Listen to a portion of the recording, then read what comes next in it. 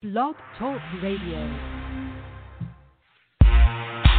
Welcome to the War Room. We got Dez, What up, dog? Kill, Jimmy, PJ, B. Austin, the Hot Block Commander. How you want it in a 1 or 2 hour show to get the brain running with the premise to talk sports on a national level. Bold with the topic, sorta like some rebels. When it's game time, they like the Fab Five during prime time. Sports conglomerates speak their minds a little bit. For sports medicine and sports veterans and greats. The 4 for 26 or the war in Kuwait. It's the War Room with 5 nights at the round table. 5 Philly guys diversified and educated.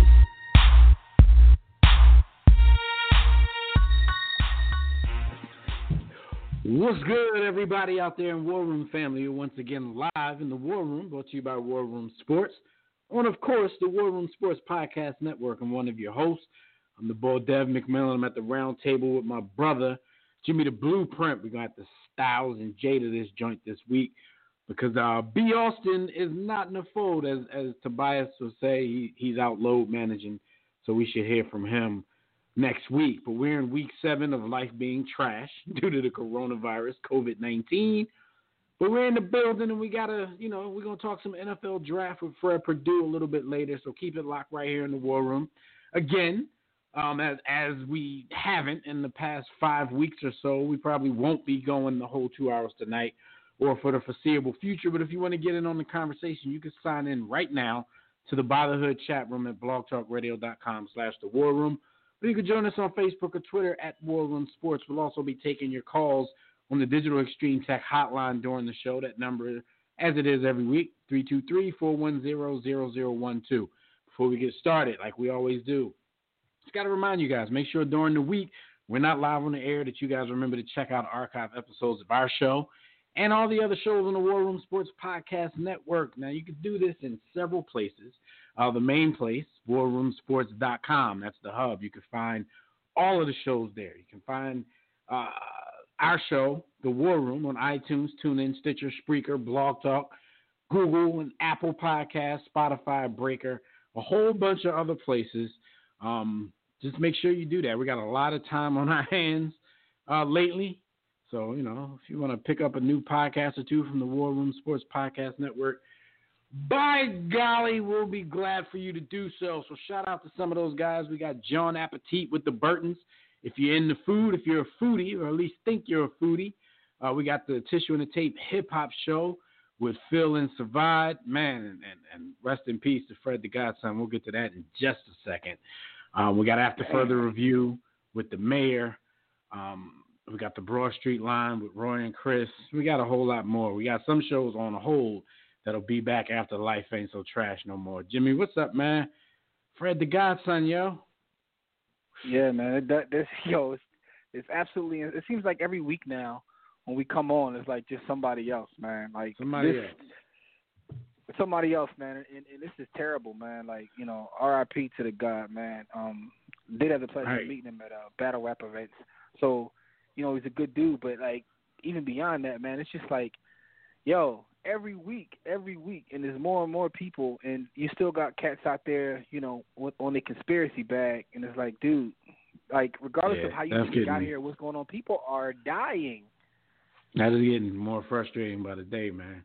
And I maintain, if somebody real close to me, friend, family, whatever, pass away because of this, and people still talking in my circle with that, with all that conspiracy stuff, the filter is going to be gone. The filter, I'm just going to take the filter out, and it could get to a point where, okay, when we back out on the streets, it's still going to be grudges, because at some point you have to have compassion for humanity. Okay, I don't care about your New World Order and your microchips and your 5G and all of this kind of stuff. People are dying. So if you still rapping that to me after I lose somebody, whatever, man. Whatever. Yeah, man. It's going to be what it's going to be. But definitely rest in power to Fred the Godson. The thing is, we had heard that he went to the hospital a while back. And I think when this thing first started, it was like, okay, the longer you kind of, if you hear somebody went to the hospital and you haven't heard anything in a while, most likely they're battling it and they got over it. But now I'm starting to hear more and more stories where people are sick for like 5 and 6 weeks and medically induced comas. And you sent a story earlier in the week where somebody got their leg amputated.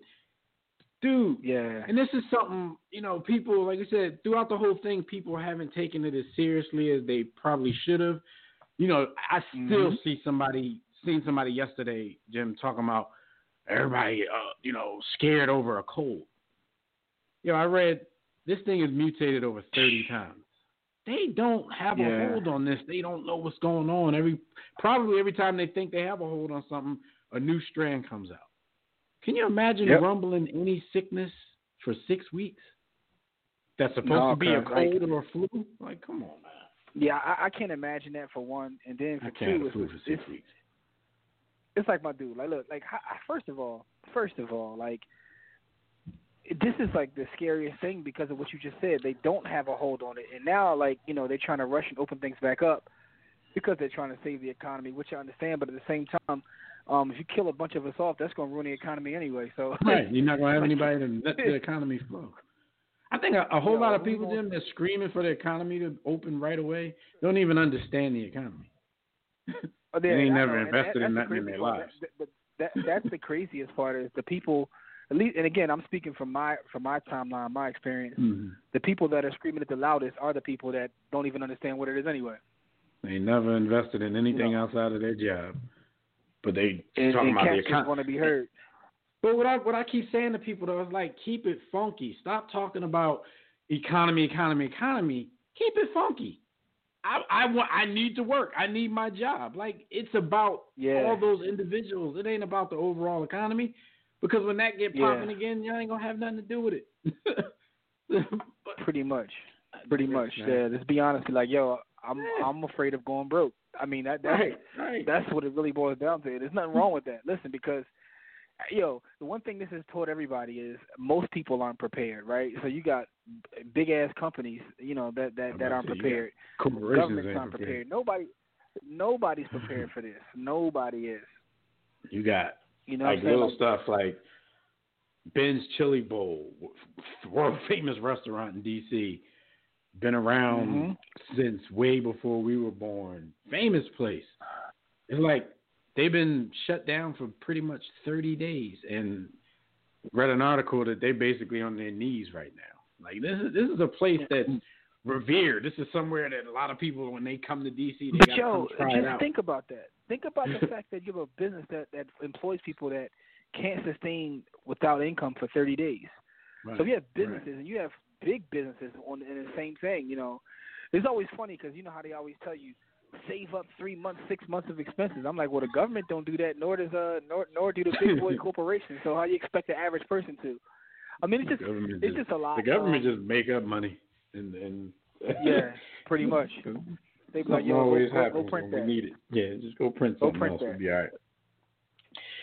Man. So this whole thing, man. But when you start seeing people just go, man, it's just tough, man. Because, like, this whole thing came out of nowhere. You know what I mean? Like we had plans. Like, all of us had plans this year, man. Like, you know what I mean? Like, I know. The next thing you know, this. Everybody was rolling in. What was the saying around New Year's? We rolling in with 2020 vision. 2020 is trash. Vision. Ain't nobody tell me this ish. I'd rather go blind than have 2020. It's crazy because, like, I try to keep things in perspective. I just had an aunt that passed this week, right? So, and it wasn't from Rona. She was older, but my mother's sister passed on Monday, and so trying to deal with that as a family doing this has been like the worst thing because the funeral director straight told us, like, it's illegal for us to have a funeral. Right. You can't even mourn people.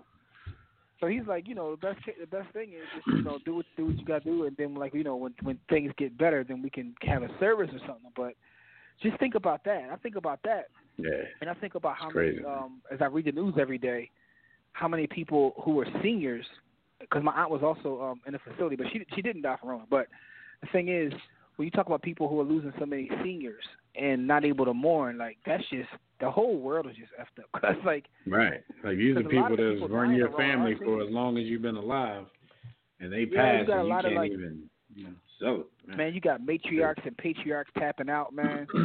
You know what I'm saying? Like, so I don't know, man. I don't know, cause it's tough times. And then we got the draft tonight, right? Just keeping it back, circling back to sports. We got the draft tonight, and because of everything else going on, it's like, damn. I was about to say, on the real, I forgot the draft was this week until like yesterday morning. Listen, I've man. been so out of sports, one thing. See, this thing has taught me something about sports, right? So we all war room sports. We talk about sports. It's taught me how insignificant sports is, but also on the flip side, how important sports is at the same damn time.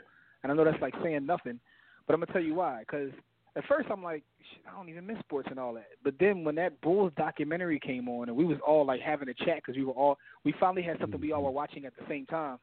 Like, yo, I forgot this is dope. Like this is what sports does. Because usually it's a game. We're always usually watching a big time game. It's a Monday Night Football game or a playoff game. Because a big sporting event or just a moment in time in sports, it's kind of like that, that thing we have with music where everything's a timestamp. So that joint took us back to a time like, man, I remember this was going on. We might get some new tidbits of the behind the scenes, but overall it's like, yeah, this taking me back. You know what I mean? Yeah. Like, so it gives you that, but it also gave us the event during this quarantine in which we all were watching the same thing at the same time and having a conversation about it. You know what I mean? Like during this quarantine, we all like body bagging TV and content and all that kind of stuff. But that's the first thing in weeks or a month or so where it's like, yo, everybody's tuned into the same thing. Right. And like you said, the great thing about sports is usually it does that for you every week, no matter, and people always say it, no matter what's going on in people's lives, they could be going through some stuff, for that 2 or 3 hours that you're sitting around with people watching a game and talking about it, you kind of forget about your problems. And you got to go back to them. Shout out to Brian. You got to go back to your miserable lives. But, but you get an escape. Yo, Brian was mad for losing that. Because we switched topics real quick, but that was around the time when LeBron did start to get that criticism, that pressure, because he hasn't won yet, and he wasn't living up to team expectations. So he was frustrated. Shout out to Kendrick Perkins for trying to hype the whole thing, talking about how they celebrated Mike for getting 49 and 63 back to back in the Celtic series, and they lost both games and the series. He said if that was LeBron, critics would have been crushing him, which was a super reach because LeBron had, just like every other superstar, LeBron got his grace period. In year 2, if LeBron would have hammered an all-time team like that and got swept or whatever, we'd be praising LeBron. Like, yo, young boy killing them. We praised LeBron for dragging that team to the finals and getting swept. What was that, 4 years into his career? 4 or 5, whatever that was? So it's like that was a reach. Like some people just want to make things of everything. If LeBron if he had done that in year 2, he wouldn't have got crushed. But around that time when the expectations started building, team expectations, and LeBron was telling people that they got to go back to their miserable lives, yeah, he'd have got crushed then. There's no moral victories by the time some people are already saying you're the best player in the league. I mean, everybody jumped the gun on that with the newest superstar, but when people start saying that, it's no more moral victories. Because the whole thing of Mike versus LeBron is so stupid to me. It's just so stupid to me. I thought Kobe versus LeBron was stupid, but Mike versus LeBron is even more stupid. It's just so stupid to me because like they have nothing to do with each other. They don't even play the same position. These dudes like playing in different eras with different rules. The rules aren't even the same. They're not even playing the same game for Christ's sakes. Like they've never taken the court together. Stupid. Didn't Mike leave the year LeBron came in? Yes. They've never been on the court at the same time. So like you said, he and Kobe's been on the court together, and I still think that's the fakest rivalry the most contrived rivalry in the history of sports, never played in a game that meant anything. You know what I mean? Like, but the LeBron Mike thing is just so stupid for so many reasons. It's like, dude, one has nothing to do with the other. Like, LeBron fans are ridiculous, but Mike fans are just as ridiculous. I saw something today. A guy said, I think the argument Michael disrespects Jordan, a whole lot of other players too, though. There's a whole lot of people Michael that can Jordan sit up there and make that claim. The boy said Michael Jordan is the GOAT because he never had one game in which he struggled. I'm like, huh? Baloney, but this boy said in his basketball life he never had one game in which he struggled. I said, so my first thing is, in his basketball life, what's that mean? I mean, my man got cut from his varsity team in high school. Like, he struggled that day, that week. Yeah, what are we talking about? His basketball life. That's the first thing. Struggled in his backyard against his brothers. The second thing is, once Mike got over the hump, he started becoming the dream shatterer. Once he got over the hump, but I think that getting that whole process of getting over the hump, people don't give that enough credit. People forget how tough the Pistons were in. The fact they used to beat Mike ass. Right. Right. And that's the thing, though. Then now you hear people like they talk about that like it's a negative.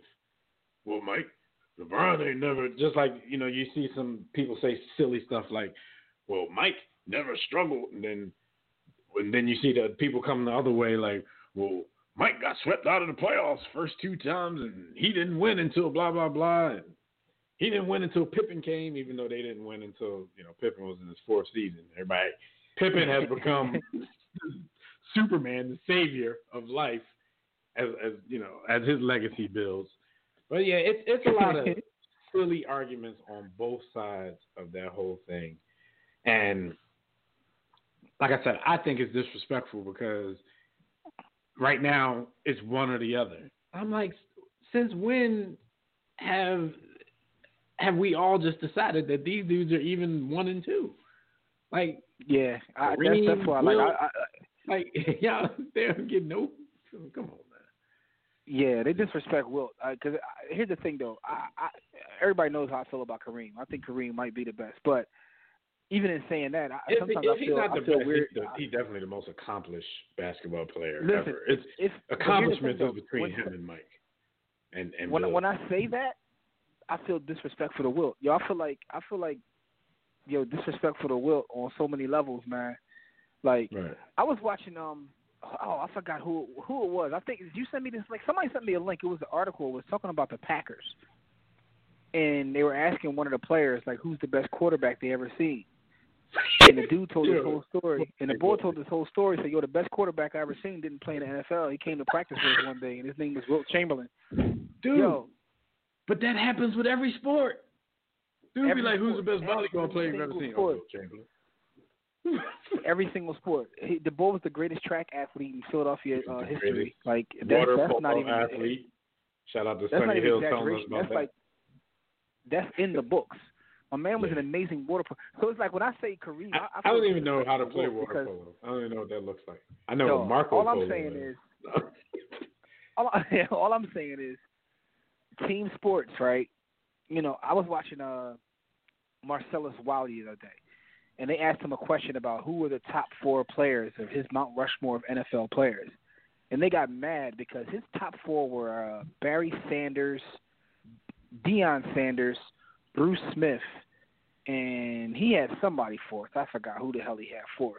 But anyway, so people got mad because he didn't name Tom Brady, he didn't name Joe Montana, he didn't name this and name that. And he was breaking down. He was like, listen, when you talk about team sports, right, he was like, he said, I look at it like running track. You can be the 4th person, come in 4th place, but you can be like 1 inch below that other person. But everybody says, oh, man, you came in 4th place, we were right there. But when you judge someone, he said it could be a lot of people right on the heels of that other person. Right. But the fact is, they're still, and that's why I believe that whole idea of the table of gods. But the other point I was making about what he said was, he said, but if we're talking about just athletes, he said a lot of football and basketball players won't make his list of greatest athletes. He said, when I judge greatest athletes, I always tend to pick people that play in individual sports like a Muhammad Ali or Floyd Mayweather. He said, because the thing about judging people that play team sports and calling them the greatest athlete is, you can hide behind a team with a lot of stuff. I'm about to say, you get way too much people. He's like, you need other people to do stuff to win. He was like, if people don't give Mike the ball in the right spot, Mike doesn't score. If Magic doesn't give Kareem the pass, Kareem doesn't score, and vice versa. He was like, so you can hide behind a great team a lot of times in sports, but because of winning, all those guys get propelled in that conversation of best. He was like, so he tends to, when he judges like athletes, when these people just ask him about athletes, he tends to pick people that can't hide behind anything else. I'm a boxer. I'm out there by myself. I'm about to say, even a guy like Bo Jackson, who a lot of people think is the most versatile, one of the greatest athletes we've ever seen, he still, played in a sport where if it ain't for them 5 fat boys up front, Bo ain't going to be, he's not going to be able to show you that athleticism. Baseball. Yeah. So baseball is the most individual team sport. It's the closest you can get. It's the closest you can get. Because here's the thing. But I just thought that was an interesting argument because we had these debates all the time, and that's the first time I heard someone break it down that way. And I just thought it was an interesting argument. But baseball that's what makes baseball unique because it is so statistics based and driven. But again, if guys don't get on base, your RBIs ain't gonna be nice because if you can't get people in front of you to get on base. Right.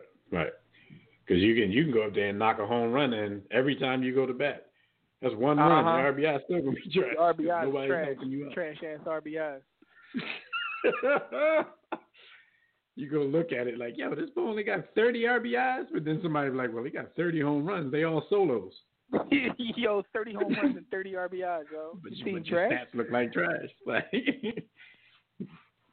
all right, so real quick, we're just gonna continue, get right back into that, but. Of course, just got to let you know, Hot Topics are brought to you by MyBookie. I'm not even going to give you that whole spiel, man. Go to MyBookie.ag, put in the promo code War Room, all caps, and just set your account up for when sports do come back. Y'all know what it is. Just, when sports come back, just get you a little money. Try to get paid. Y'all can stack it up a little bit now if you are still working, because I'm pretty sure you have to pay all your bills. Especially if you got kids, you got that child care bill off, so make some gambling money. Just make sure you do it under us, under our promo code. Use quarantine to become a degenerate. Right. Gamble away the child care money. But yeah, man, so big news in the NFL this week. Before we are going to get to the draft a little bit later with Fred Purdue. What up, Skyview? What up, Neil, in the chat room? Gronk has returned to the NFL. Rob Gronkowski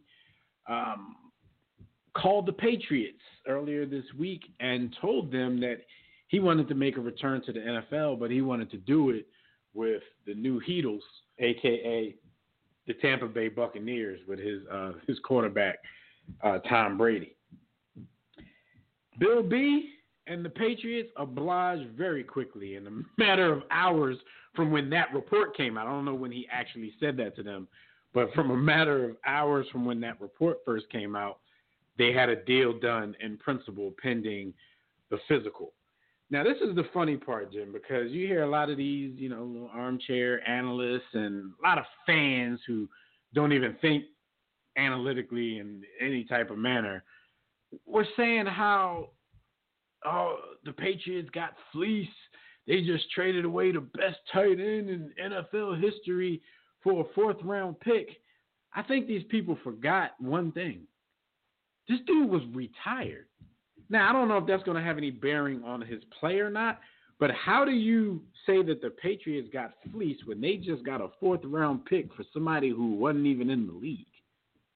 Like, if he retired and just stayed retired, the Patriots just lose the dude. Point blank, period. They have over the last year and some change, they thought they had just lost them. So you just, before the draft, right before the NFL draft, you just got an extra pick from a dude who was never coming back to play for your team. He wants to come back and play for somebody else. That's fine, too. Let me go get my pick for him. So, do you understand what people are saying? Like, how would you look at the Patriots being the ones that got fleeced in this situation? Y'all just gave this man a 4th-round pick for a dude who wasn't in the league. People are stupid because the bottom line is like turn. They just traded away someone who just got kicked off the Masked Singer for a 4th-round draft pick. Like the dude wasn't even playing. Like he was retired. My man was just on that Masked Singer for Christ's sakes. Like come on, man. Like. Second of all, Jim, we know what Bill Belichick does with draft picks, whether they're mid-rounders. Even if Gronk. Exactly. If Gronk could come out and have his greatest season, and they still didn't get fleeced because he was never playing for them again. He's never playing for you again. But truthfully, like, imagine, he could have waited till next year when his contract was up and they no longer owned his rights, and then they would have got, you know what I'm saying, he would have left and they would have got nothing for him. Yo, 2 days before the draft, you got an extra pick that you weren't expecting. How do you get fleeced? Imagine breaking up with a girl, right? And you ain't messed with her for over a year. And then she meets a new dude, and the new dude comes to you like, yo, I just want to say I appreciate you letting me be with her. Here goes some bread and some compensation for this girl. Now, let me pay you for that job you gave her. Yo, I'm not trying to make women objects, so don't take this the wrong way, audience. Don't meet to me. But my point is, yo, they had nothing to do with dude for over a year. So it's like, yo, you turn something. Oh, I wish other teams could just start taking retired cats and turn them into picks. So y'all won't get mad at us. What do you guys talk about? So y'all won't get mad at us. Just imagine that after we broke up for a year, she left her Louis Vuitton bag, her suitcase at the crib, and dude came and paid us for it. There you go. So y'all won't get mad of us making the woman. Yeah, I'm not trying. Yo, I'm not into human trafficking before y'all start saying that. That's not what I'm talking about. I was just trying to make an analogy, man, that you had nothing to do with this person, place, or thing, and next thing you know, you get compensated for it a year later. That's gangster if you ask me. No, I think it's crazy gangster. Again, especially considering you never know what this 4th-round pick gonna end up being. You know what I'm saying? And it might not just be the person that's drafted in that spot. They might flip it in the trade. They might, you know what I mean? It might be some extra leverage that they didn't have before. Who knows what will happen? What if nothing happens? Still, you just got a new pick 2 days before the draft that you weren't even you got to change up your whole big board, your whole strategy on draft night because you just got a pretty much free pick 2 days before the draft. So, Gronk doing it when he did, he might have been looking out a little bit for Bill B and them because he could have waited. He could have waited till after the draft and told him that. So, shout out to Gronk. He probably was looking out. Once you leave that place, I never really thought Gronk fit in there. And I'm not talking about as a player because Gronk will pretty much fit in anywhere as a player. But I never really felt that he was a Patriot way type of dude. He always partying and doing crazy stuff that, a lot of other dudes probably afraid to do while playing for the Patriots. So you saying that when he get out of there, it's gonna be even worse. He's gonna really turn up. Oh yeah, he's gonna turn up. He's gonna turn up in Tampa for the main reason I think is because he and Tom are gonna go down there on a team full of. And I'm not even trying to be funny, but a team full of losers. You know what I'm saying? They come in with all this. They come in with all this winning experience. They come in with this aura. I mean, they might be trash. I really think Gronk has a better chance of still being good than Tom Brady. But that's, something we'll talk about later. But they just come in with this aura where people are going to look up to them regardless. And he's going to be able to test some things. He's going to be able to do what the hell he want to do because these are dudes coming from the mighty Patriots that's going to make us better. So, yeah, watch out for Gronk in Florida. We know some Tampa fans. We know some that's excited about everything that's going on because the Tampa Bay Buccaneers right now are like the Miami Heat when LeBron and them signed. The only difference is maybe they're not the Heat. Maybe they're like the Lakers, Jim, when y'all got Steve Nash, Kobe, and those guys together because they were a little bit older than Bron and them. And then people wanted to join either one of those teams. It was even but the people that want to join the Tampa Bay Buccaneers all seem to be coming out of retirement. Percy Harvin has put in a call because he wants to play for the Tampa Bay Buccaneers. And actually, we know some fans, shout out to DJ Willie G, who's actually excited about that. Hey, yo, Percy Harvin was more hurt than Sammy Watkins throughout his whole career. Then he retires for like 2 or 3 seasons, and then you're excited because Percy Harvin wants to play for you? Who's next? T.O.? Like, what are we doing? Yo, man. They running with the Larry Holmes squad. I don't know what's up with these dudes, man. Shout out to Hank, a.k.a. Billy Page, said Tampa Bay is putting together a fire Madden 16 squad. In 21. Madden 16. But no, it's interesting though. It has to be a little bit exciting if you're a Bucs fan, but at the same time, those expectations go way up just because of some names on a piece of paper. We really don't know if Tom Brady has anything left in the tank to really give to a winning situation. But we shall see. We got a Tampa Bay Buccaneers fan on the line right now, so let's go to Tobias out in Zona. Roll damn Tide. What's up, Tobias? Roll damn Tide, man. What's going on, gentlemen? Nothing, man. You excited about your Buccaneers, man?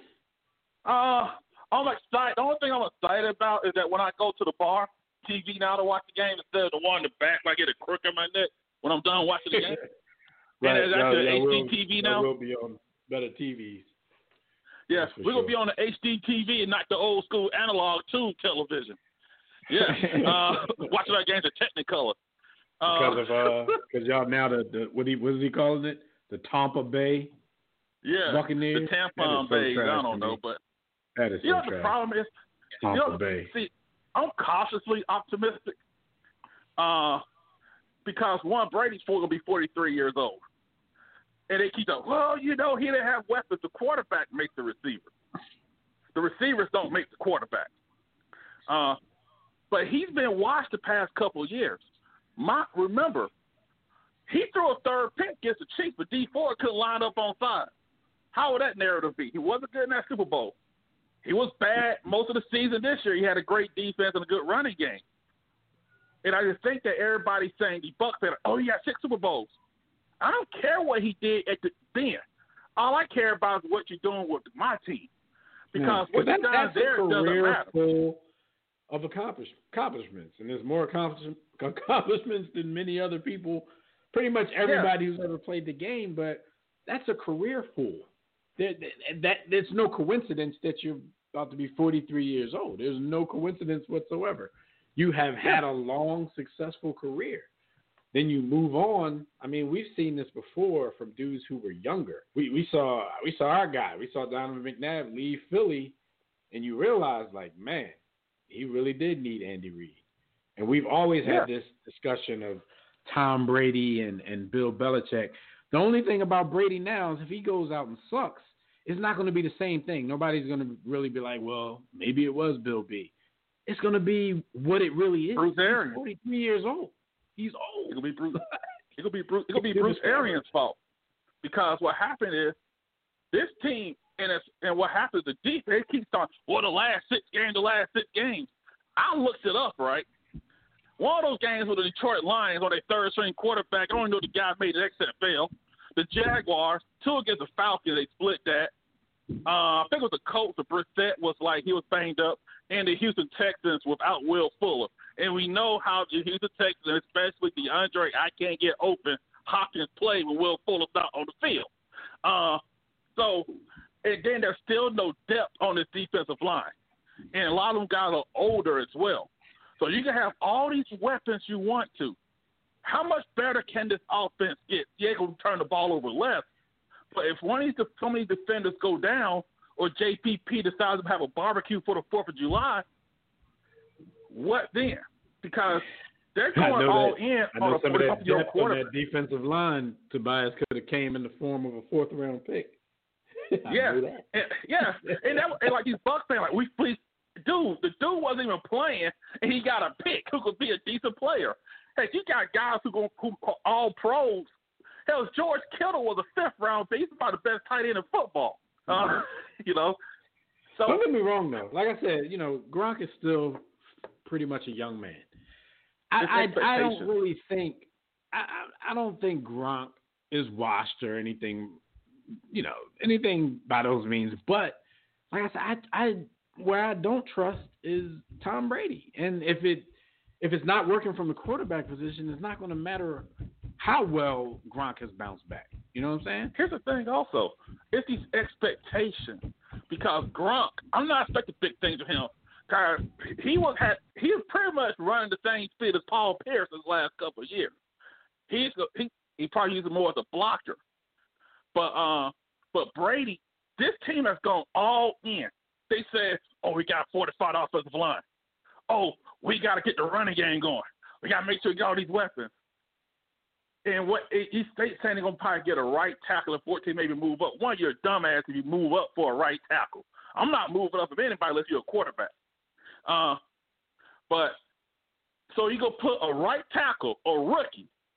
First game probably a Sunday night game on national TV with the hot take media and everybody thinking you the magic elixir with Tom Brady, and if something happens, it's your fault. Good luck, kid. You know, and it's like at pick 14, they may end up with the 4th or 5th rated tackle. Why reach on that if you get some defensive line help? Because you cannot find a defensive lineman in free agency unless the team just can't afford him, which is not the case most times, or he's old. You don't get young defensive linemen who are good on the cheap. You got to draft those people and keep those trenches fortified. I don't give a damn if you got the best receiver duo in the league. If you can't control the line of scrimmage, what good is it? It's true. Like I said, Jameis got 47 times last season. And, for people who really, really know football, a sack is not always the fault of an offensive line. Some of them could have been on him. Also. But either way, it was still 47 sacks and a lot of hits. How much of that can a 43-year-old quarterback take? And do you really want to see his backup at any point? Blaine Gabbert. Oh, it's Blaine Gabbert, by the way. Our backup's Blaine Gabbert. Yeah, what'd you say, Jim? Here's what's interesting. I think that Brady, in the first couple of games, is going to look sharp because he did it this past year because he was fresh, off the off season, whatever. But then, as the season went on, games 4, games 5, as the season went on, oh my God, he started looking like he was in his 40s. You know what I'm saying? He started looking like, it's the same thing. Like when you're a man of a certain age, you get back on the court. Dog, I get on the court now, maybe the first 2 times up and down the court, I'm nice. After that, it's a wrap. So, I just imagine trying to play football. Imagine trying to play football at that age. So to put your hopes on this dude is absolutely insane. And you want to bring in a bunch of other people. It's just crazy. I respect Arians more than any Bucs coach that we've seen in the past decade or so. Living off reputation. Go ahead. No, and that's true too. But at the same time, when I say I respect him, I'm just saying I don't think he's just going to take every Tom, Dick, and Harry who comes out of retirement and say, "I want to play with the Bucs now." Yeah, AB's out. You can't have if he takes Percy Harvin, then I'm like, okay, I might have to take some of that respect back. But I just don't see him saying yes to everybody. Gronk, yeah, you probably have to do that. You got to take a flyer on Gronk. Especially with who your quarterback is, because he's only going to throw to Gronk, the running backs, and whatever white slot receiver y'all might have on your roster. Scotty Miller, by the way, he's like 5'9". So Evans and Godwin about to be mad anyway because their production about to go down. But that's why I was like, Chris Godwin should ask for a contract extension now. And see, the problem with they can't bring in more retired guys in because they got to make a move to get enough money to sign their the draft picks. So this is pretty much going to be the team that it is. And Godwin needs to get out of his rookie Scottie Pippen 360 deal. Yeah. Or better yet, Scotty Steve Stallion. But I know you're a Bulls fan as well. So before we're going to move on to that for our next topic anyway. What did you guys think about the first 2 episodes of The Last Dance? Real quick, I can tell y'all, I'm mad now that they're stretching it out because I could have watched all 10 parts that night. I was up. I was buzzing. Everybody keeps saying, Netflix, just take it and drop it now. But, hey, when there's nothing else going on and you're basically the only game in town, you got to hold those joints close to the vest especially now. I mean, the funny thing is, the first now. 8 episodes have leaked. They may or may not have leaked online. Let's put it that way. But I refuse to watch them. Like, I want to watch them the way that, you know what I'm saying? Like, it was more fun to watch it with y'all anyway. You know what I mean? Yeah. I don't want to like binge off by myself. We get to talk about how bad of a businessman Scottie Pippen was. right. Oh, you talking about an airplane that didn't work? Sorry for him now. People forget though. Like Mike was in the same boat until that season. Well, not that season. The season before, when he was like, "Look, he's older than Scottie. No hometown discounts." You know what? Scottie made more money in his career than Mike did because of the. I know that's crazy. Someone said that. I didn't verify it, but someone said Scottie has more career earnings from the NBA than Mike. Yeah, maybe that's why Scottie's at like 109. Mike is somewhere in the 90s, something silly like that. Yeah. And that was like the last two. And see, here's the thing. And that's what getting like $60 million over his last 2 years. Mike got trash. Bron made like 109 the last 3 years though. Bron made 109 in LA. But they call out Mike's a bad teammate. Bron showed up drinking wine to the game. So that's all I got to say. But it's like all the eggplant eaters came out in full force. Just like, bruh.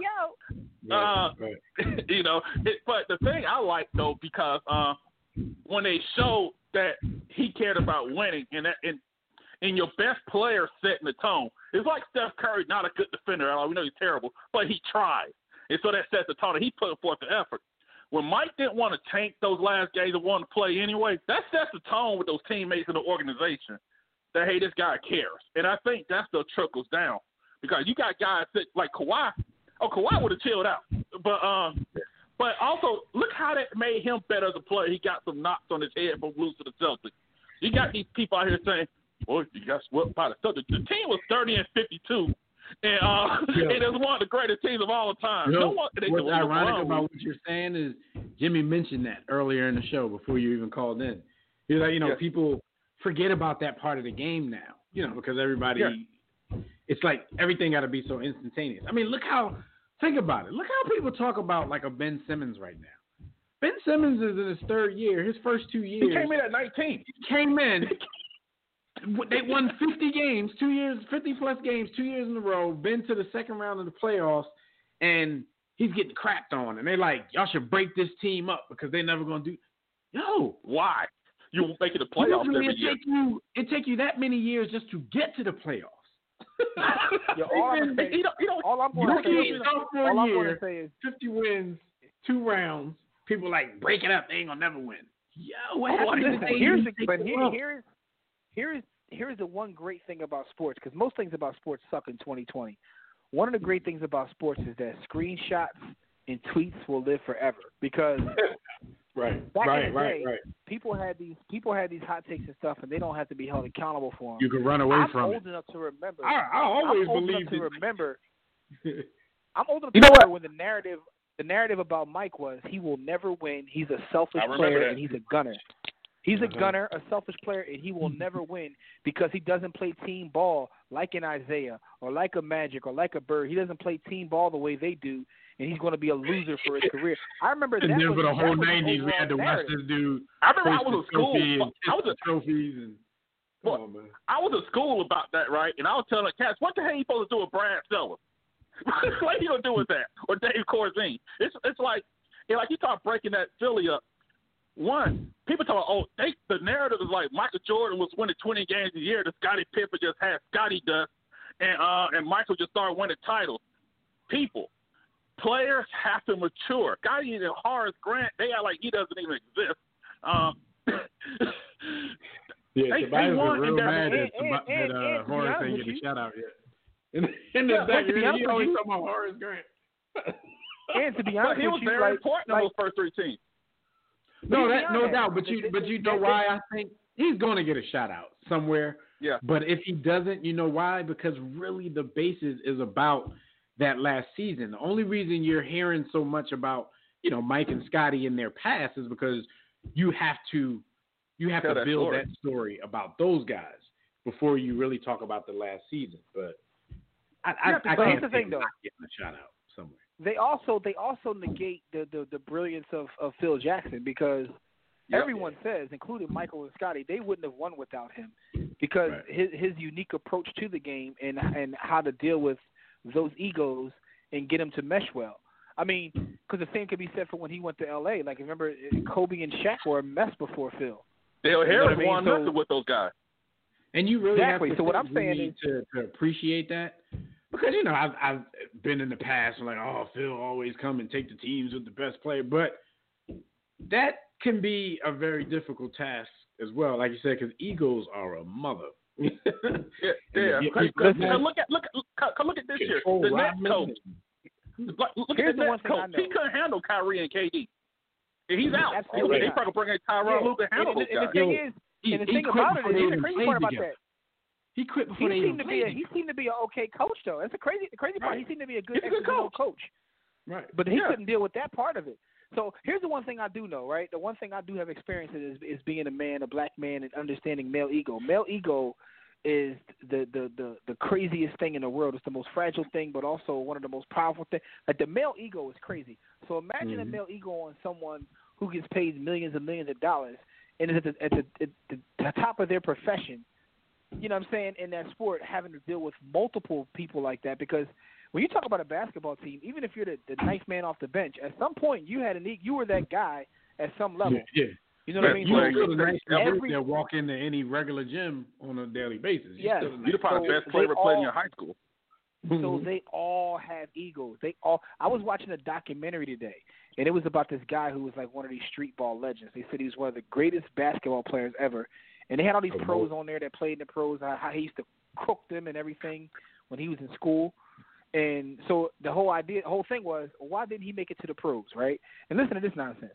So he was in Philadelphia. He went to Roman Catholic. And at the time, I know, Dev, you remember Speedy Morris, right? Speedy Morris was the head coach back then. Yep. And it was something about he was one of these guys that played his seniors. So this dude was the best player on the squad by far, but he couldn't start because he had seniors in front of him. So the boy straight left basketball and has gotten to the drug game. Like, literally, even though he was the best player that any of them have ever seen. But the coach had a rule like, yo, I'll play seniors. Seniors get their clock, and then you have to work your way up. My point in saying that is, man, like, you have dudes at these levels and these egos, and ego can be your enemy, but to meld all those egos and get them to work on one accord, that's why championships are so beautiful and so special, because everything you have to go through to get one. And then when you have people that run off multiple championships, it's even more difficult.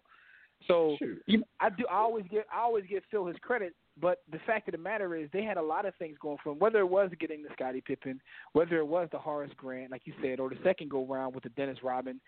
Imagine how to work with his ego, and then Mike and Scottie, he's going to get paid all at the same time. To your point, like I said, the point we made earlier was, you know, we lived through all of this, but I wasn't privy to all the details. Like, I didn't know Scottie was mad at this level. Like, I always knew, Scottie didn't make a lot of money in comparison to a lot of people on his level, but I didn't know he was upset.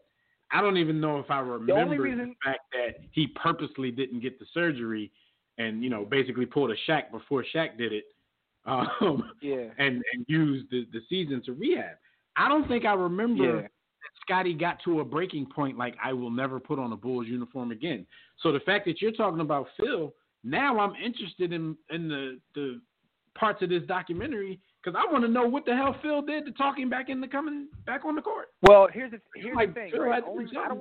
I don't remember it in real time. The only reason that it resonates with me is because Phil Jackson has actually one of the better sports biographies.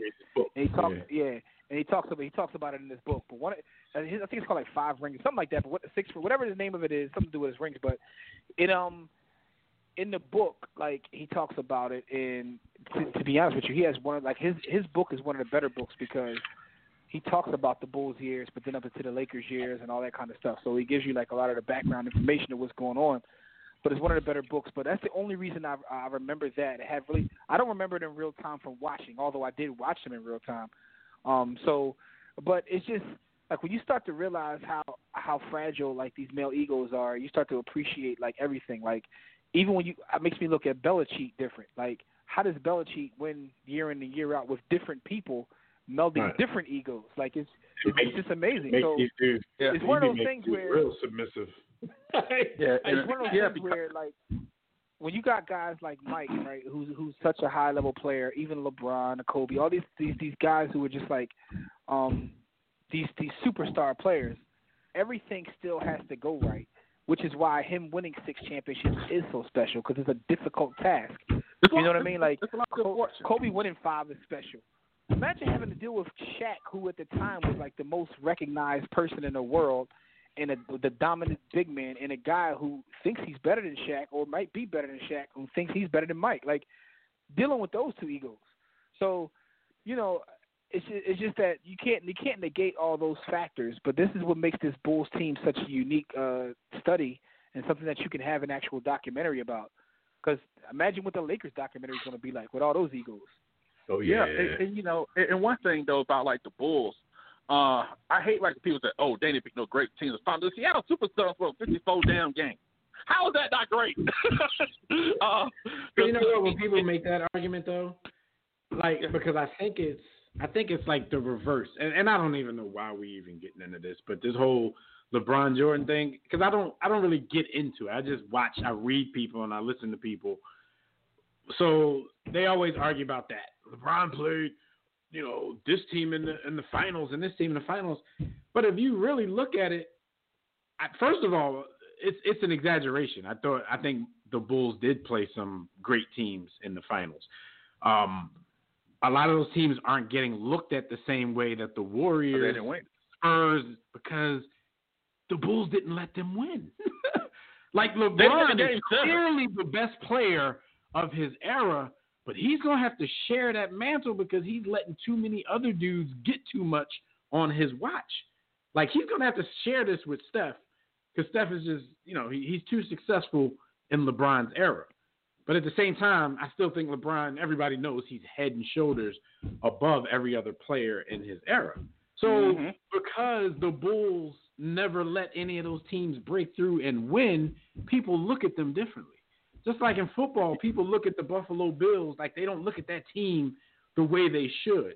It's a hell of a feat to even get to the Super Bowl. It's like one 4 years in a row. Couldn't get lucky enough to win one. That's a great team. That's one of the NFL's greatest people teams. In boxing, right? People in boxing always say Floyd ain't fought nobody, right? And then you start naming off names of the people that Floyd fought, and most of the time they forgot that he even fought them. Right, so it's like, but the fact of the matter is the reason we say that is because no one's beating the guy. A lot of times, like you, in the words of DJ Khaled, man, you suffer from success. A lot of times when you uber successful, like people hold that against you.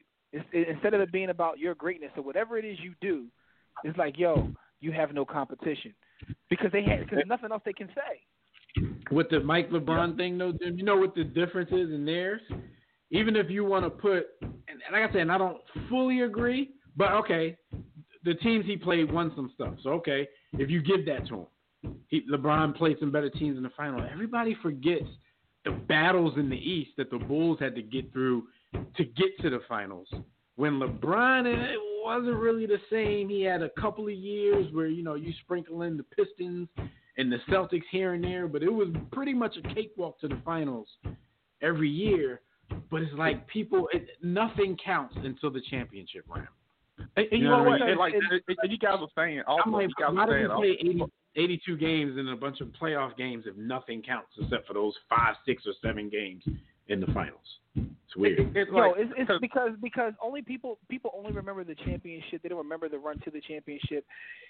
Another good book was Wilt Chamberlain's biography. When you start seeing the reasons that he doesn't have as many championships as, say, Russell, and the context that goes into that between injuries, even listen, there's a story in Wilt Chamberlain's book, right, about the year that he averaged 50 points a game, and Oscar had some crazy numbers, and Bill Russell won the MVP, right? Yeah.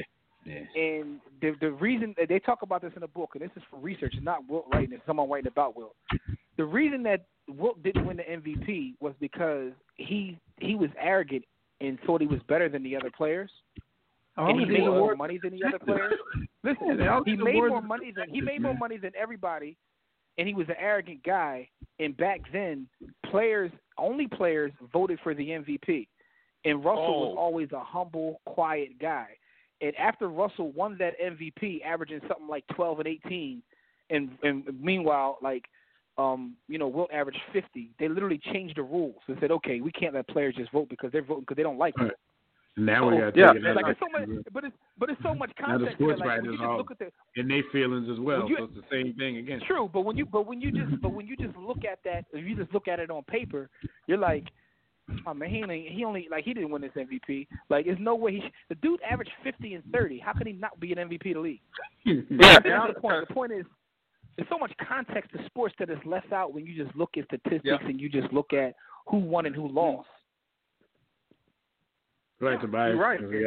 Yeah, and I know you got to run, but we try to load manage the last 30 to 45 minutes of this show.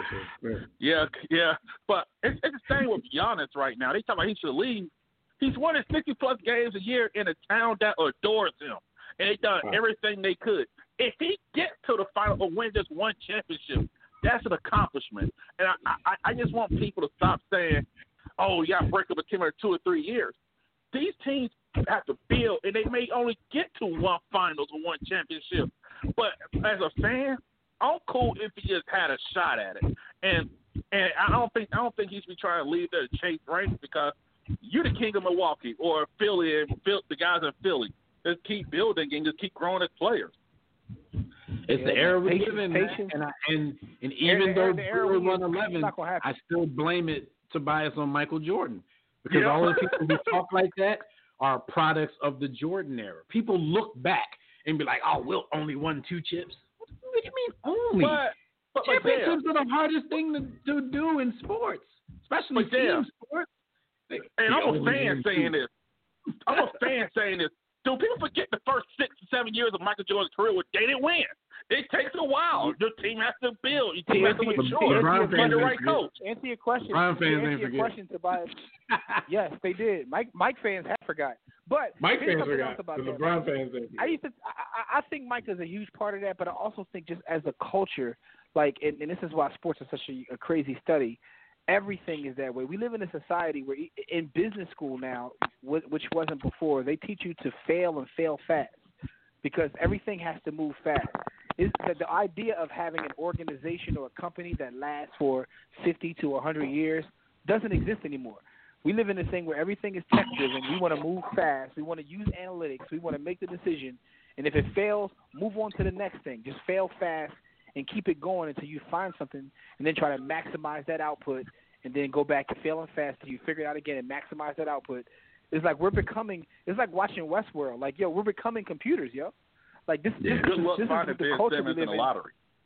So it's basketball, but, yo, it's bigger than basketball, Tobias. It's everything. Yeah. It's business, it's music, it's art, it's sports.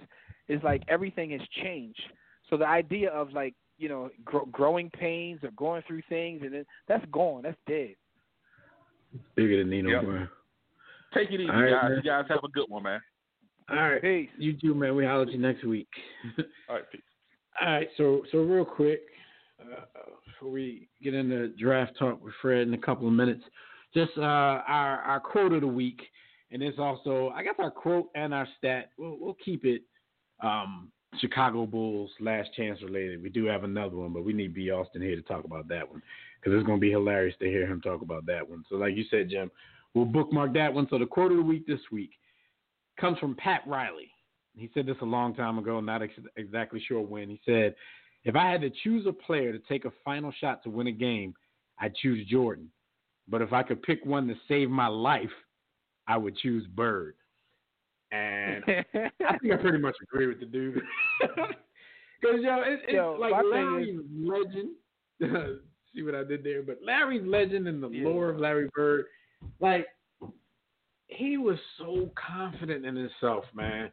He was the type of dude, and they show this. If you look at, any Larry tapes, anything, any documentaries about Larry, they'll tell you about the time, I forgot who they was playing, maybe Phoenix or somebody like that, where he came out from a timeout with a few seconds left, told the dude that was guarding him, I'm going to go get the ball right here in this spot. I'm going to shoot it, and we're going to win this game. And damn if they didn't inbound the ball. He caught the ball in that spot. I think he may have taken a dribble, pulled up, won the game. Looked at the whole bench like, I just told you what was going to happen. Like, the funniest thing about when I think of Larry Legend, first thing I think about with Larry Legend is that Atlanta Hawks game where he had their whole bench dying laughing because he was just out there drawing. That's the one thing I think of. But that quote, when I saw that quote, I started laughing. I suspend everybody on that bench, man. Yeah, they was when on I saw that quote, giving y'all numbers, and y'all up here cheering for him, baby. First thing I thought of when I saw that quote is, what kind of life is Pat Riley living where he's betting his life on jump shots? I just want to know. Pat Riley looks like the type who's gotten in some sticky situations before. Pat, what are you into, B? Like, what are you into? Like, what you doing with your free time that you betting your life on jump shots, cuz? I mean, Pat Riley looked like he might have, hung out with in Vegas with Sam Rothstein and them a couple times. Yeah, but, no doubt. He definitely looked like one of them dudes. All right, so the stat of the week, and we mentioned this earlier, but for the people who haven't seen parts 1 and 2 of The Last Dance yet, I don't know what you're waiting for, but we talked about it earlier, how Scottie Pippen wasn't really paid commensurate with his level in the league. So Scottie Pippen going into that final Bulls championship season was the 122nd highest paid player in the NBA. I think Phil hyped it a little bit when he said he was the second best player in the league. I don't think Scottie was ever the second best player in the league, but he's definitely been in the top 5 at some point, top 10 at a lot of points. He shouldn't be the 122nd highest paid player in the league. A lot of the reason that he was, though, was his fault. So in some way, it's kind of hard to feel sorry for him because in our 4 decades of watching NBA basketball, Jim, how many times have you ever seen an NBA franchise rip up a contract because somebody, quote unquote, outperformed their contract and gave somebody more money? Like, you don't really see that in basketball. Yeah, you don't have to. That don't happen. And the crazy part is to make it. To be honest with you, when thinking about that situation, Scottie basically took a gamble and lost because he had no idea the league salaries would explode the way they did. For one, and he was banking. He did that type of part of a 6-time champion. Yeah, he didn't bet on himself. He took a long-term deal for smaller money, but a longer term because he was worried about security. And right. Not to turn this into no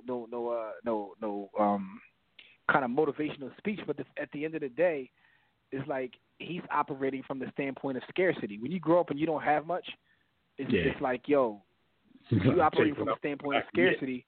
I'm going to take this guarantee as opposed to trying to do what Bron does. Bron be signing 22-day contracts so he can re-up again.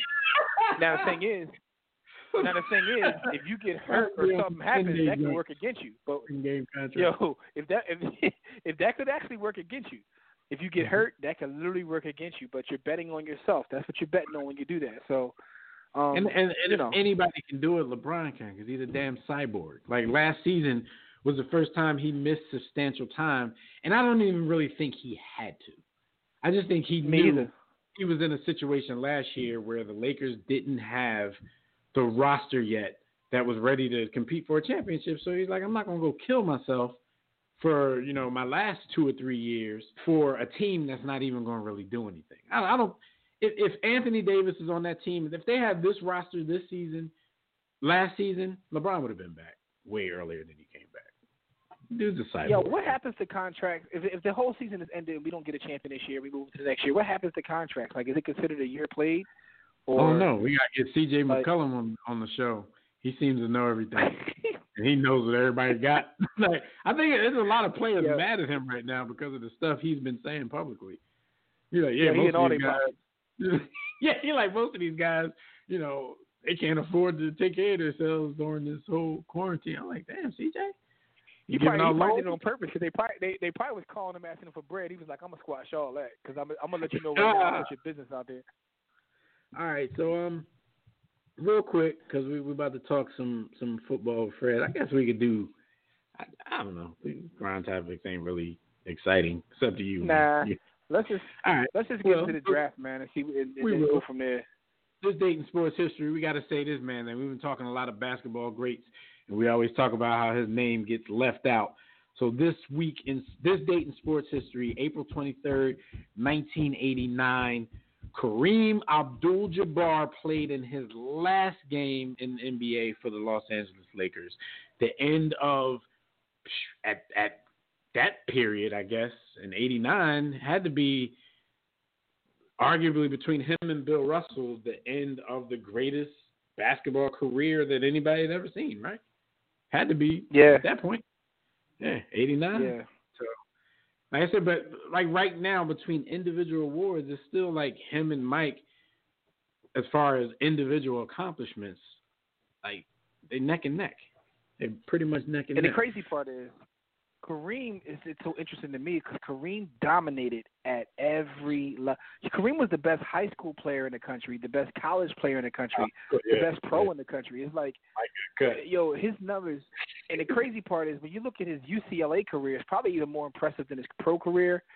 And the only reason he didn't win 4 chips. The only reason he didn't win 4 chips is because he wasn't allowed to play as a freshman.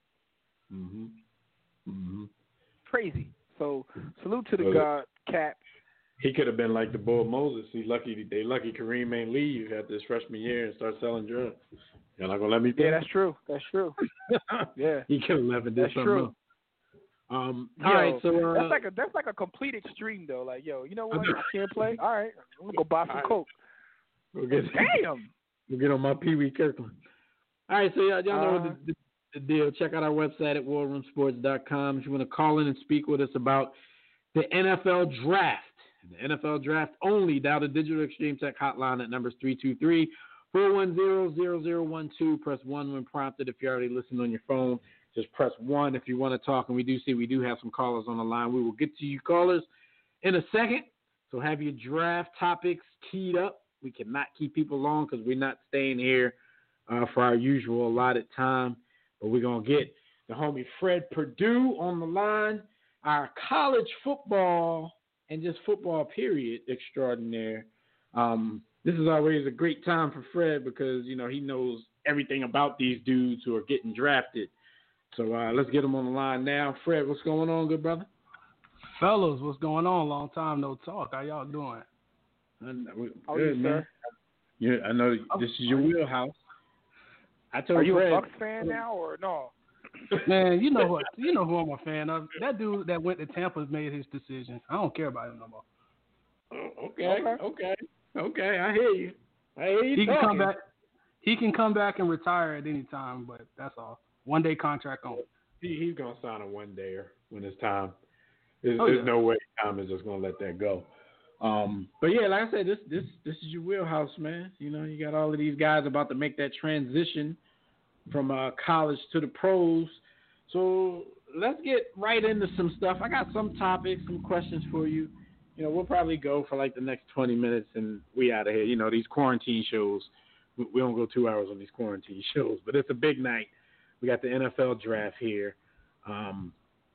Real quick, before we do start that, I just got to let you guys know, if you need a website for your business, you can get that from Digital Extreme Technologies. Make sure you hit them because financing options are available. Just visit digitalextremetech.com or call 267-205-4203.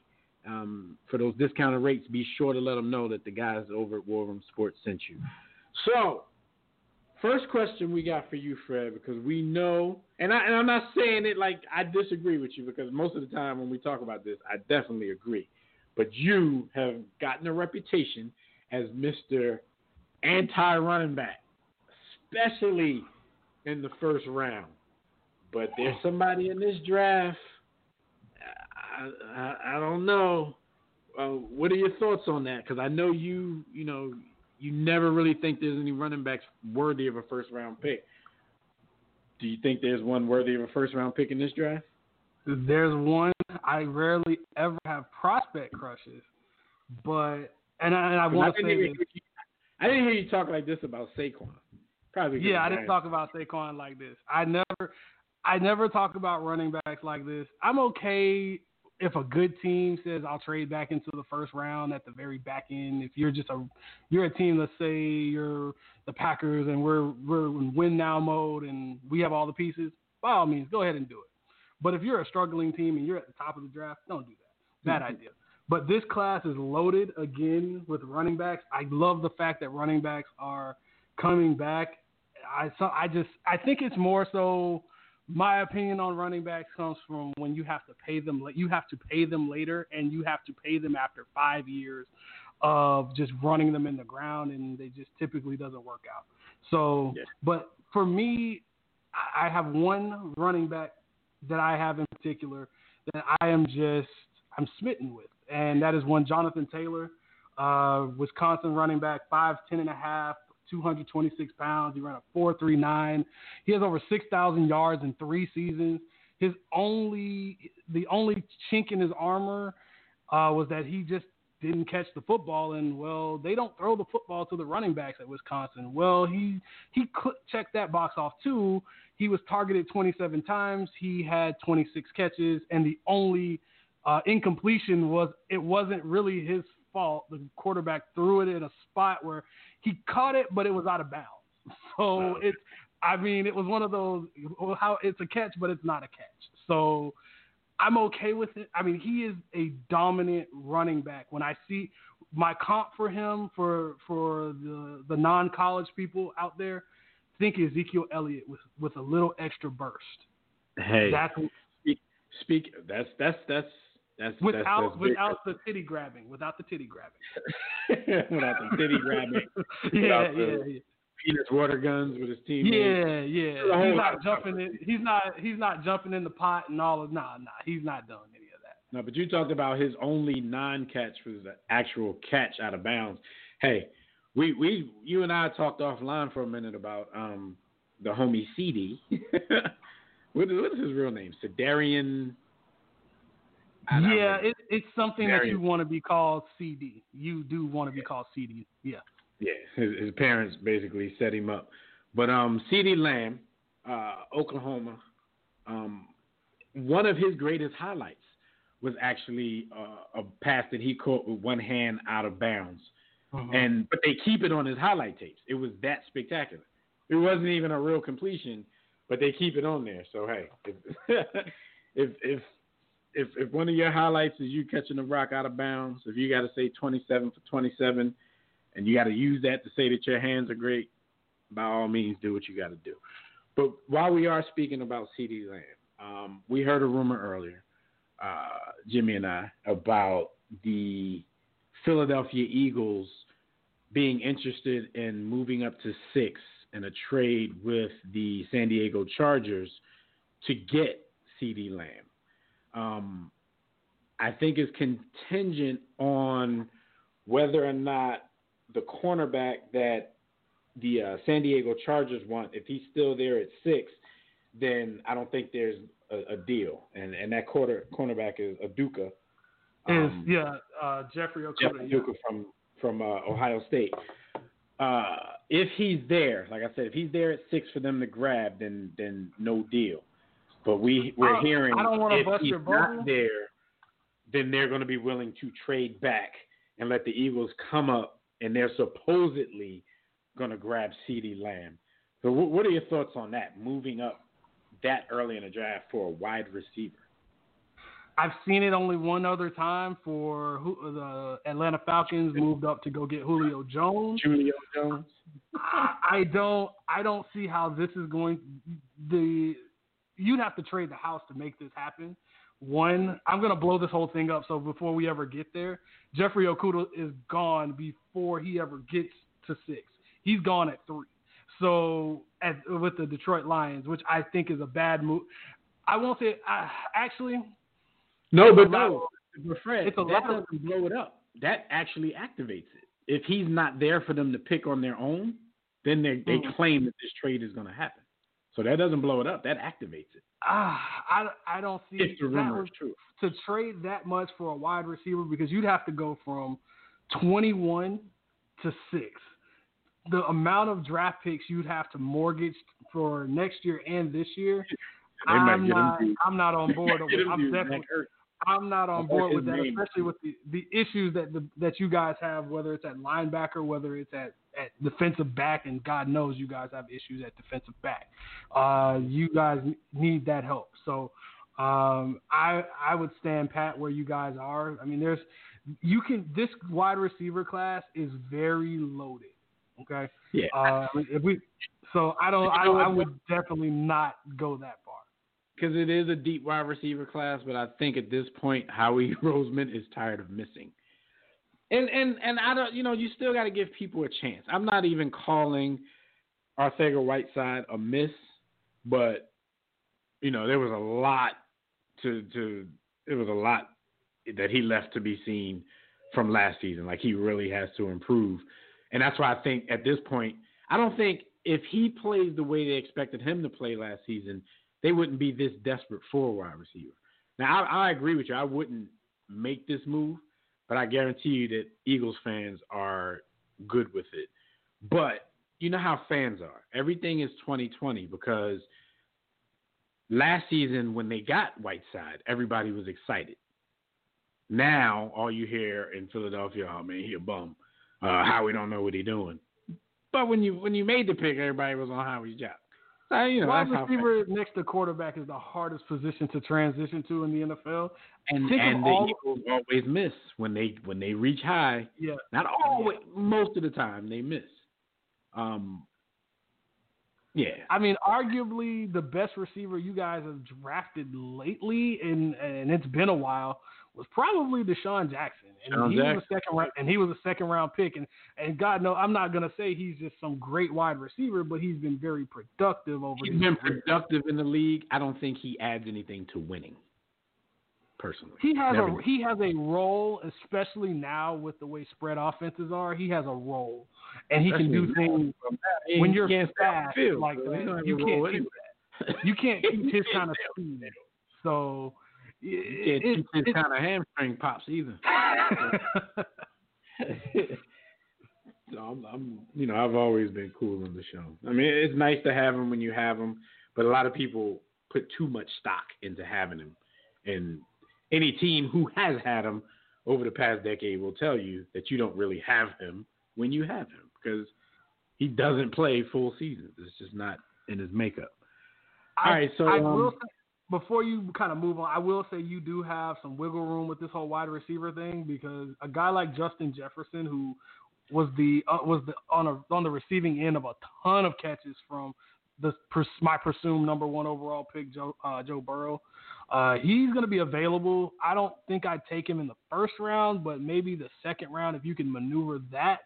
If you don't get him, there's other options like Brandon Ayuk, who I think from Arizona State, he has a chance to be a big-time first-round pick. He's a little raw, but he's a guy that you can mold into what you want him to be.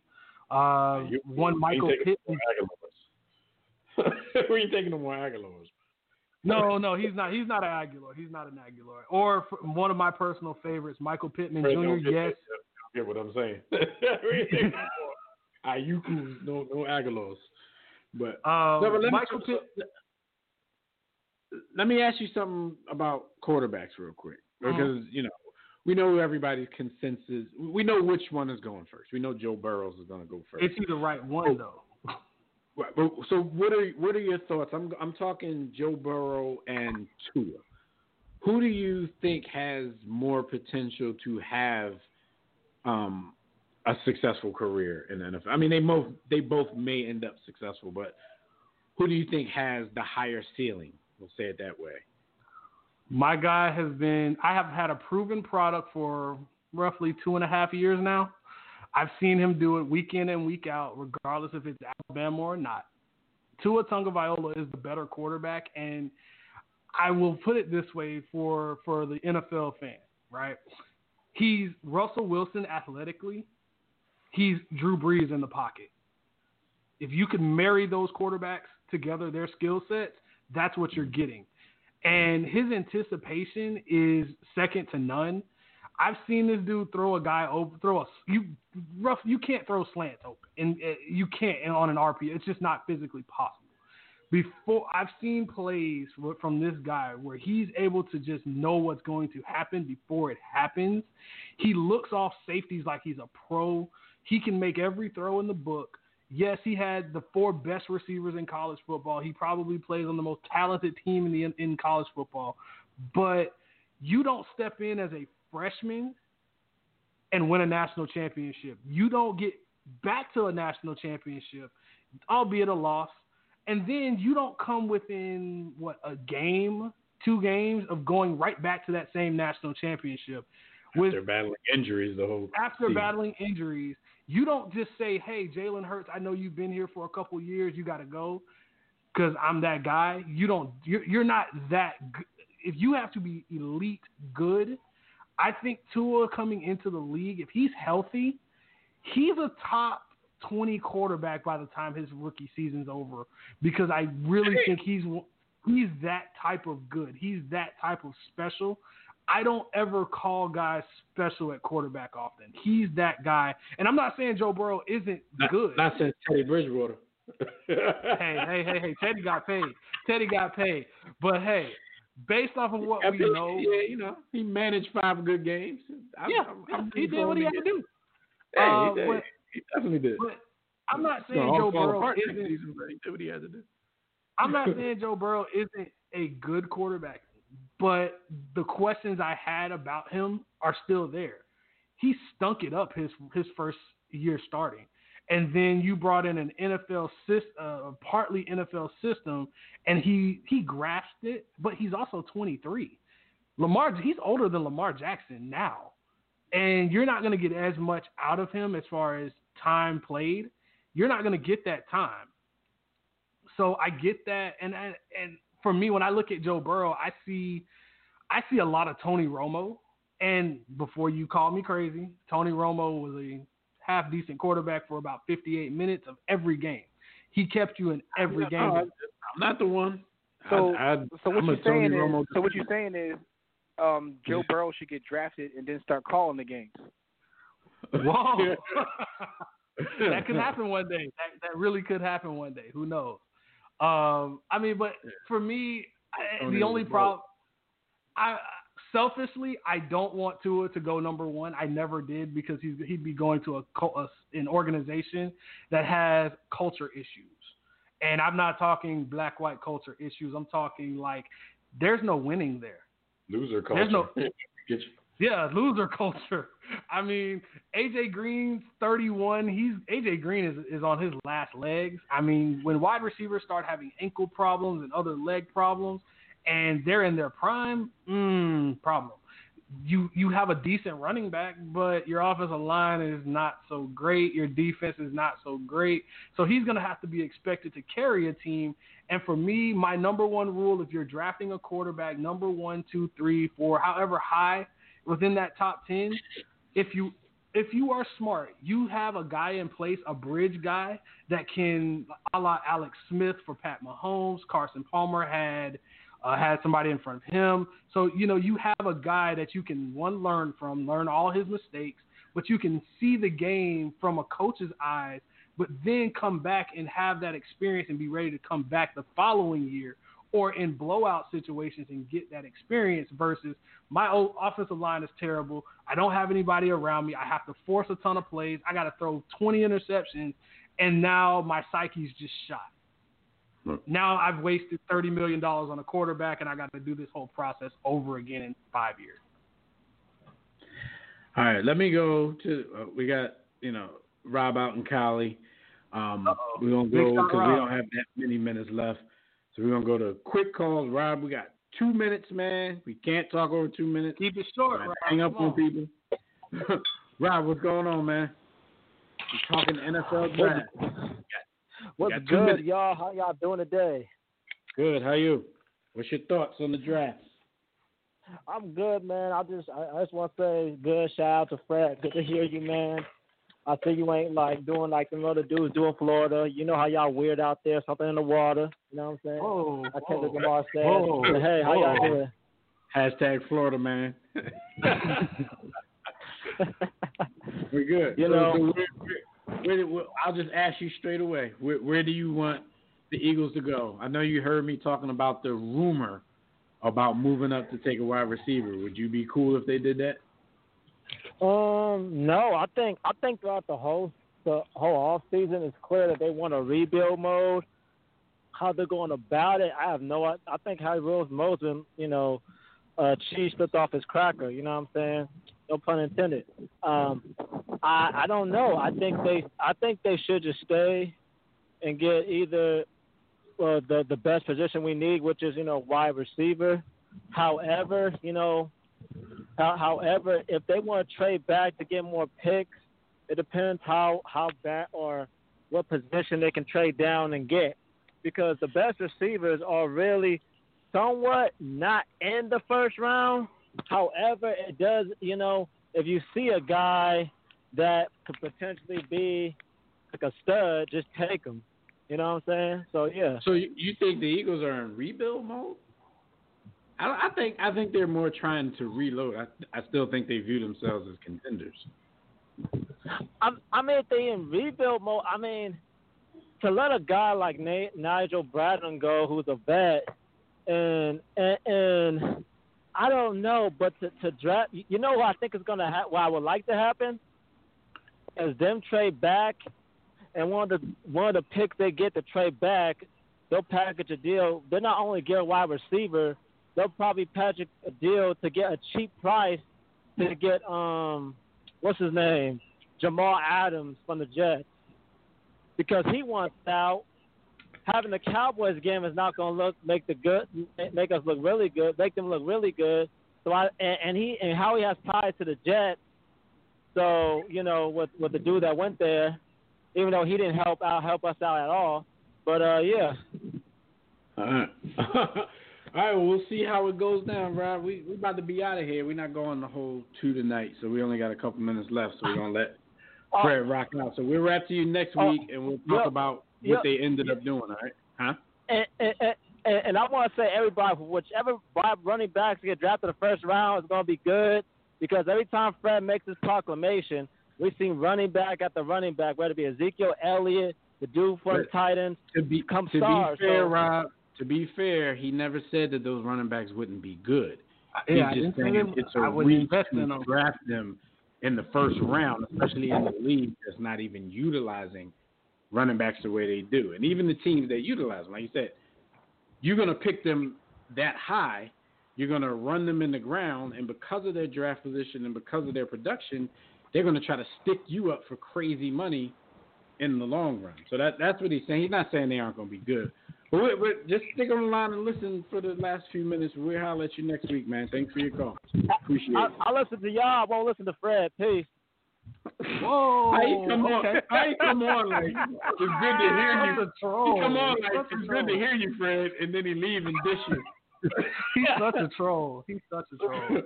So it's okay. Real quick before we'll let you end it on whatever topic you want to bring up. I just want to ask you one more question about tight end depth, and is there any in this draft? I'm definitely asking this from sort of a selfish place, because I really do think that there's a chance that Zach Ertz gets moved, sometime in this draft. I don't want that to happen, but if the right deal comes, and you have to do what you got to do, but you would still need some depth there, even behind a Dallas Goedert. Is there any tight end depth in this draft?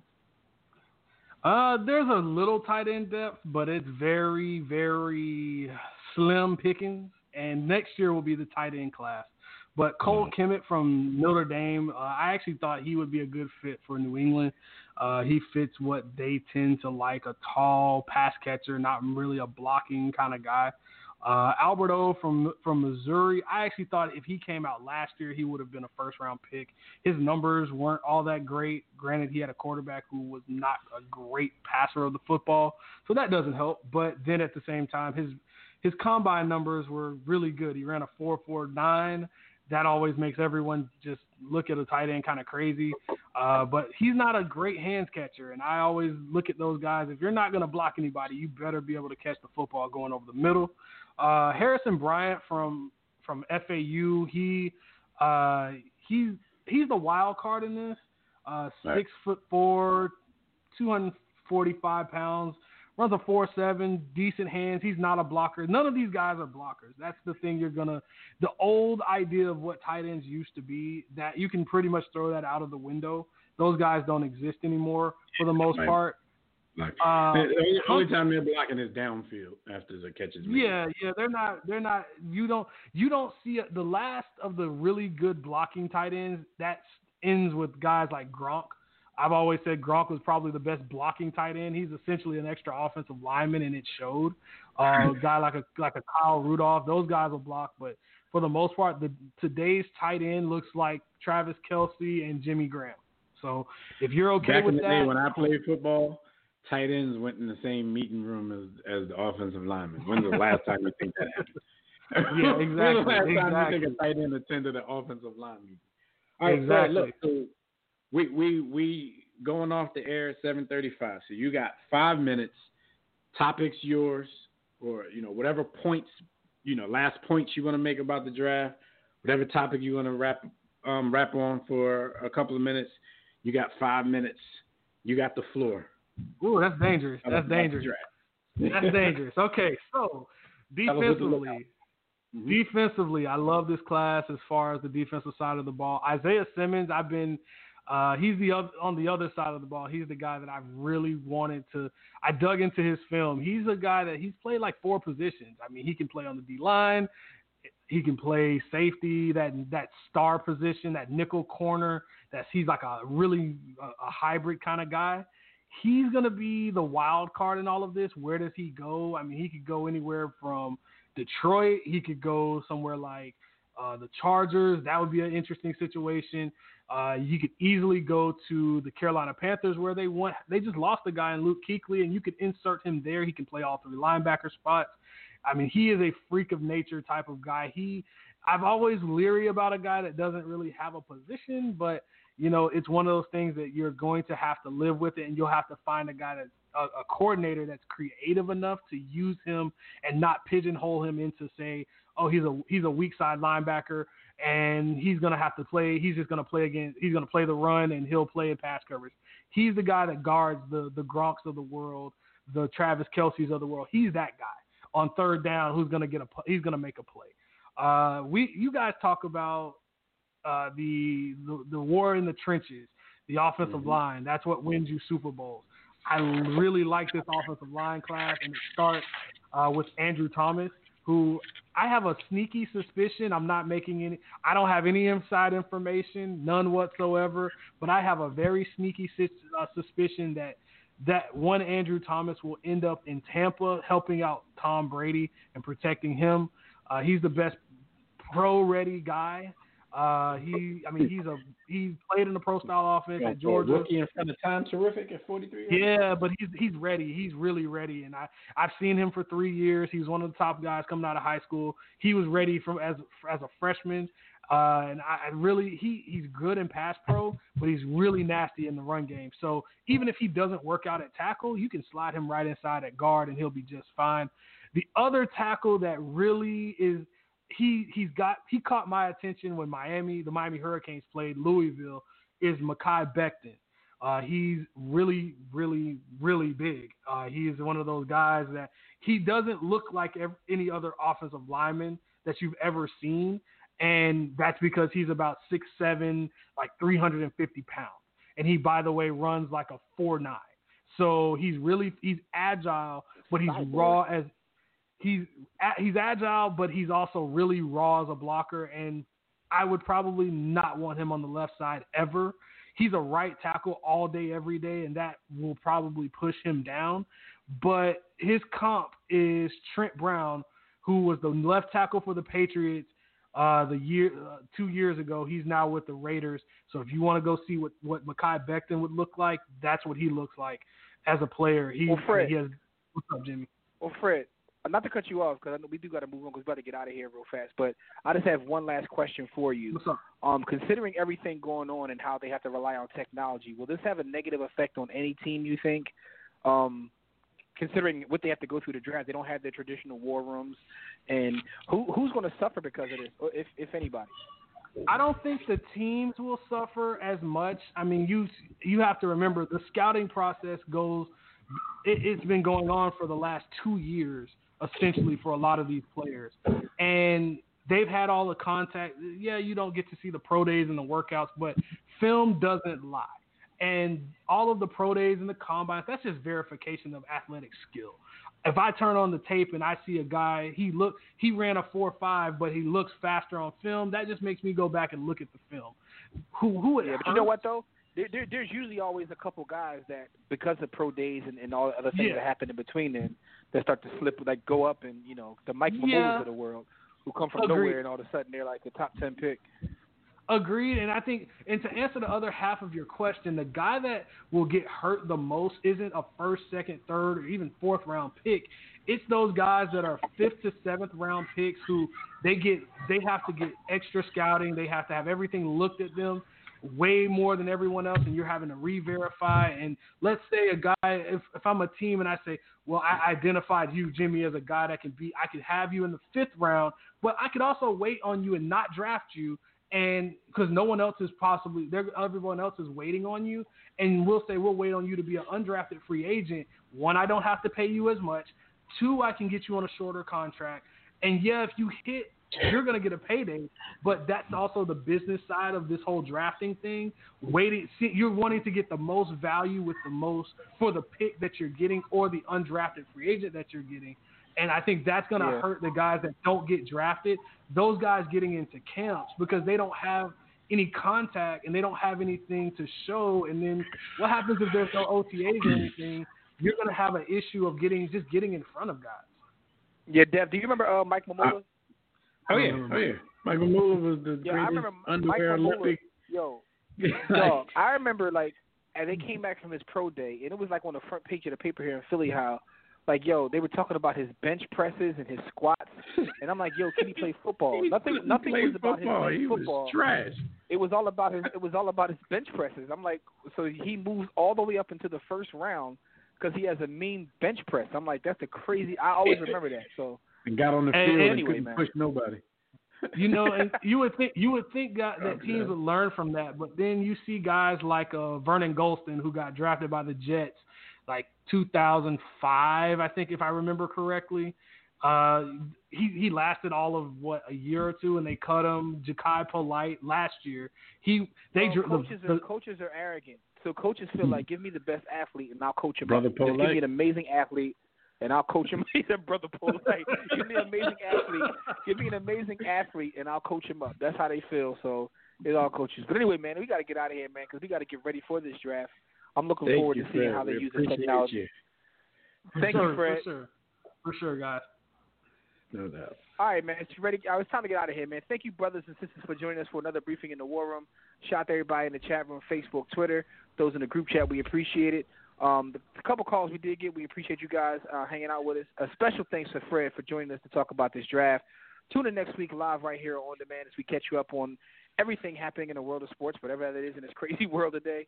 So we have no idea what that'll be, but it'll probably revolve around this pandemic. So until then, enjoy your weekend. The start of next week. Please stay safe out there, everybody. Be considerate of others, and we'll see you right back here next time. Catch everything we do, all of our content, our social media links. Everything can be found at the hub, which is warroomsports.com. You can get my book, Sports the Book, at sportsthebook.com, or also at that hub of warroomsports.com.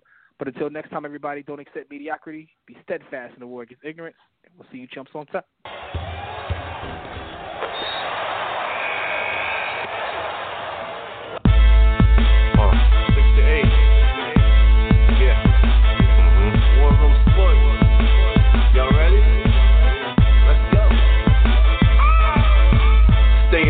Jimmy, know the blueprint. Every Thursday, 6 to 8, they do this.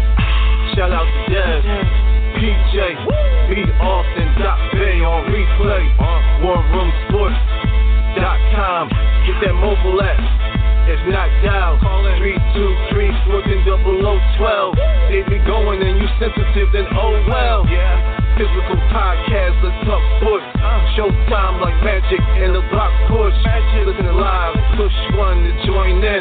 Rip your team or listen for your enjoyment. Hip hop scholars, pit stop and knowledge. Should be in sports credits, I ain't talking college. 5 guys, no beef though. Worth it, secret, but the streets know. Belafonte,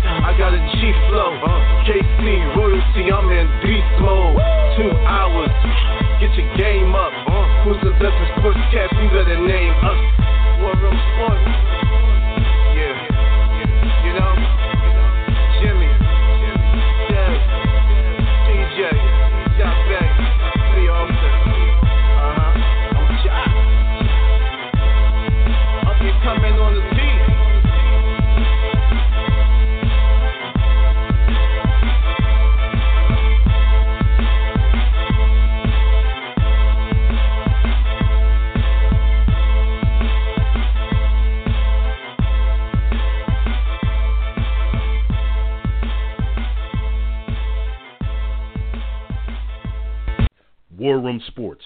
www.warroomsports.com. What? Ain't no more to it.